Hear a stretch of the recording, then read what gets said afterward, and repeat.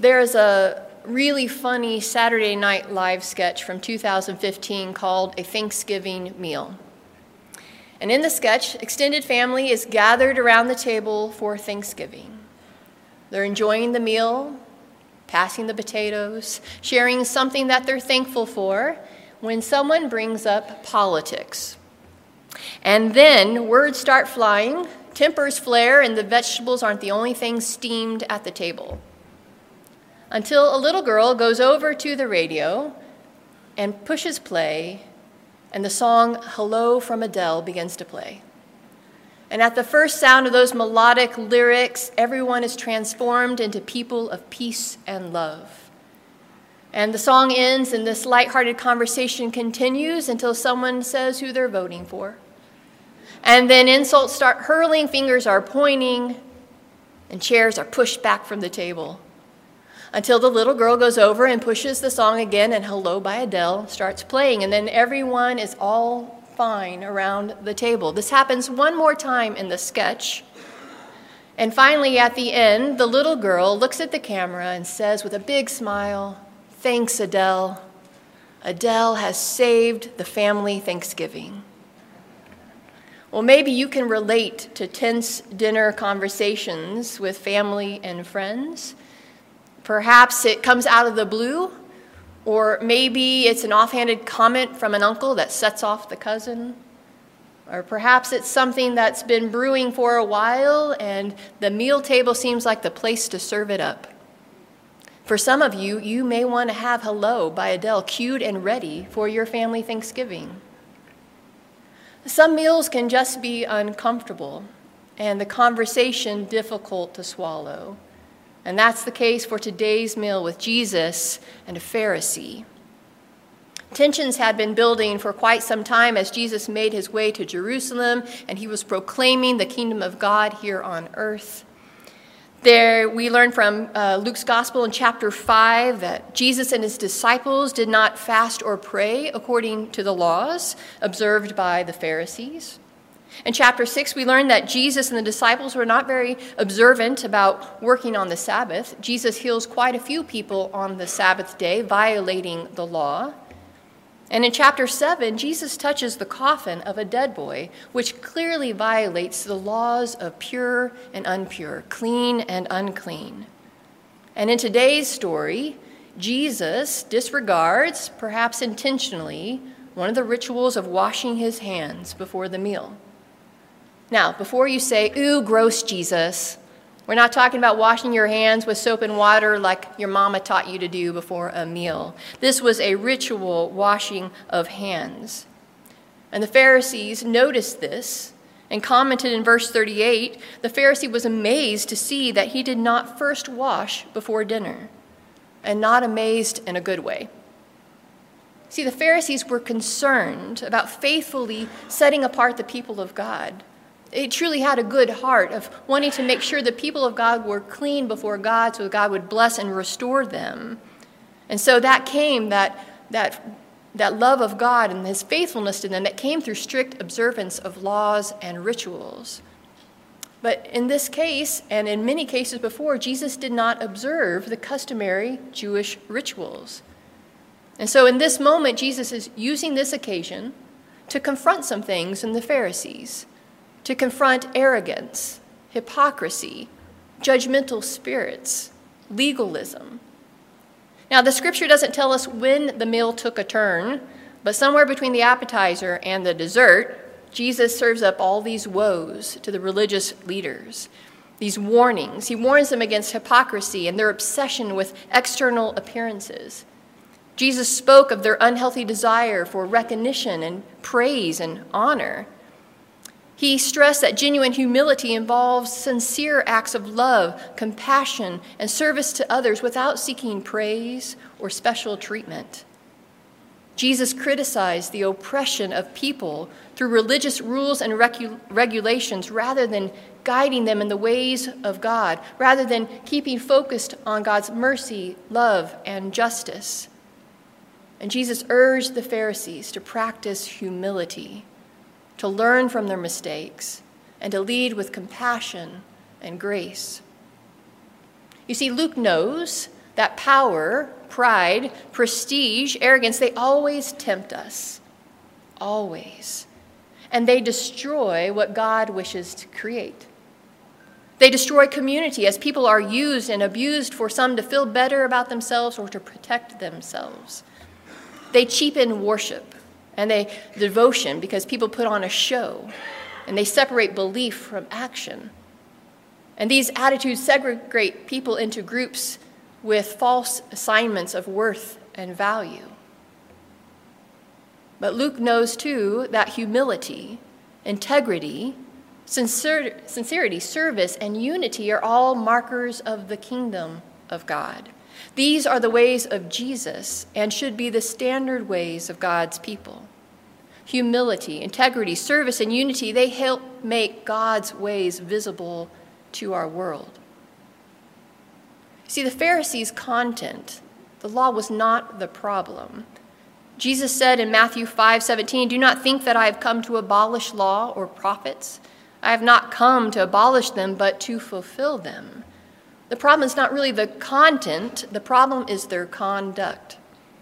They've either failed to practice what they teach, they add to the law and they burden the people with unnecessary requirements, or they have forgotten to interpret the law with an eye to God's larger vision of justice, mercy, and love.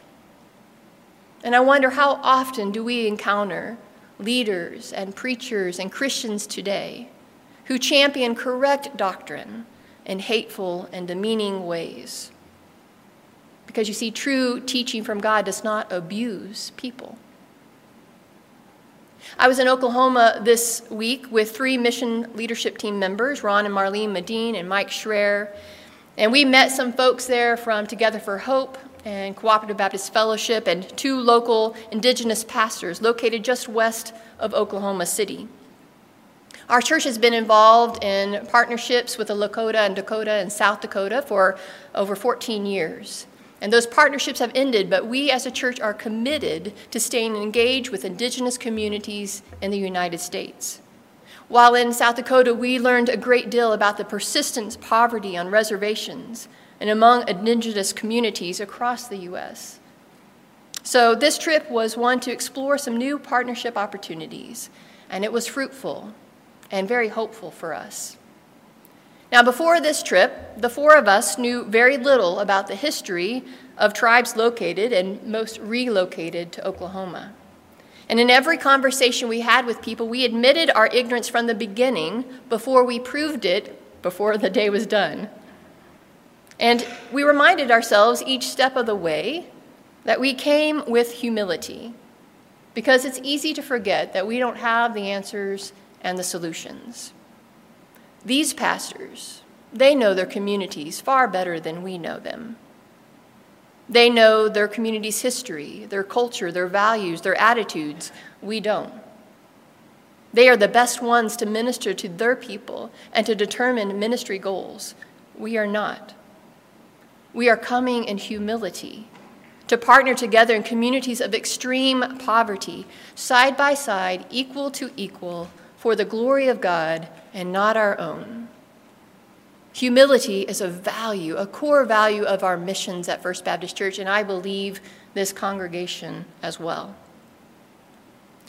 But we and the larger church have not always gotten this right, sometimes painfully so. On the last day of the trip, we toured the First American Museum in Oklahoma City, where visitors experience the collective history of the 39 distinctive tribes located in Oklahoma. And as you walk the gallery, the beauty and the pain of these tribes are on full display in powerful, interactive exhibits. And I was moved to tears in the section that focused on the long history of intentional policies of assimilation, removal, and the elimination or the killing of Native peoples. This happened through massacres, disease, forced relocation, boarding schools, cultural assimilation, punitive laws, broken treaties, and so much more. And many white Americans at the time believed that Native peoples were not only capable of radically changing their culture, but that they would even prefer the white Christian culture over their own. Christians were at the heart of many of these assimilation policies, taking children away from families, cutting their hair, altering their dress, changing their names, and forbidding their language, customs, and religion. And with incredible arrogance, Americans worked to export our culture and ways among the few remaining natives. In 1888, John Oberle, the Commissioner of Indian Affairs, wrote this: "The Indian must be imbued with the exalting egotism of American civilization, so that he will say, 'I,' instead of 'we,' and 'this is mine,' instead of 'this is ours.'" What a thing to export. Brigadier General Richard Pratt, founder of the Carlisle Indian Boarding School, believed that to claim their rightful place as American citizens, Native Americans needed to renounce their tribal way of life, convert to Christianity, abandon their reservations, and seek education and employment among the best classes of Americans. And in his writings, he's known for saying the statement, "Kill the Indian, save the man." I pray today that we can recognize the arrogance, power, pride, and prestige that led these Christians to separate God's justice, love, and mercy from the oppressive burdens they placed upon the first Americans. And I wonder if Jesus shared a meal with Brigadier Pratt and others, if he wouldn't have some woes for them. And I wonder if Jesus shared a meal with us today, if he wouldn't have some woes for us too. On that visit this last week, one of the pastors of the Native church told us about a church in town that was offering ministries for children. And so the Native pastor went to this pastor to inquire about the children from his church. And the pastor said their children were not welcomed and said to him, "Why would we want your kind here?" Friends, that was a year and a half ago. Woe to us. The Apostle Paul, a former Pharisee of all Pharisees, who once belonged and ascribed to the strictest school of teaching in the time of Jesus, having encountered Jesus and being transformed by his love and his grace, wrote the following: "If I speak in the tongues of humans and angels, but do not have love, I am a noisy gong or a clanging cymbal. And if I have prophetic powers and understand all mysteries and all knowledge, and if I have all faith so as to remove the mountains, but do not have love, I am nothing. If I give away all my possessions, and if I hand over my body so that I may boast, but do not have love, I gain nothing. Love is patient. Love is kind. Love is not envious or boastful or arrogant or rude. It does not insist on its own way. It is not irritable. It keeps no record of wrongs. It does not rejoice in wrongdoings, but rejoices in the truth. It bears all things, believes all things, hopes all things. Love endures all things." Perhaps Jesus' dinner with the Pharisee was on Paul's mind as he penned those words. Maybe he remembered how he had spoken authoritative words, preached the law, understood mysteries, had faith that could move mountains, gave away his possession, and was willing to die and to kill for his faith. But he did not have love. All he had was noise, just loud, nauseating, offensive noise to God. And Paul met Jesus and repented of it. Paul meticulously kept the outside of the cup clean, but inside it was filthy, until he met Jesus and he transformed his life and heart, and then the cup was clean from the inside out. True humility begins with a heart that's transformed by the love and grace of God through Christ Jesus.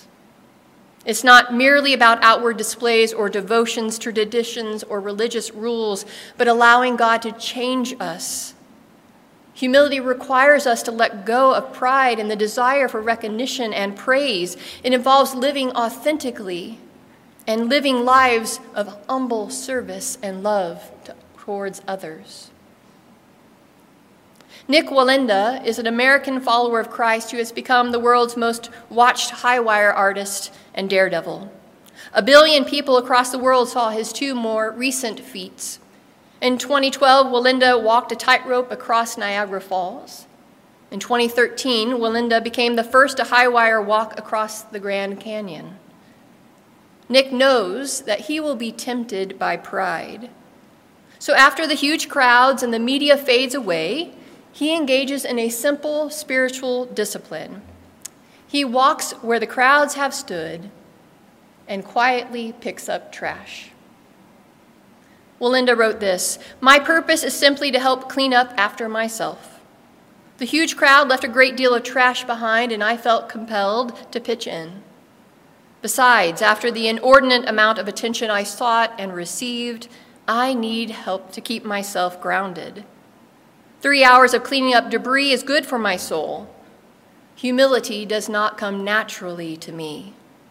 So if I have to force myself into situations that are humbling, so be it. I know that I need to get down on my hands and knees like everyone else. I do it because it's a way to keep from tripping. I know that as a follower of Jesus, I see him washing the feet of others. I do it because if I don't serve others, I'll be serving nothing but my ego." Nik picking up trash may seem really small compared to the hurt that is being experienced by our First Nation friends or in our world today.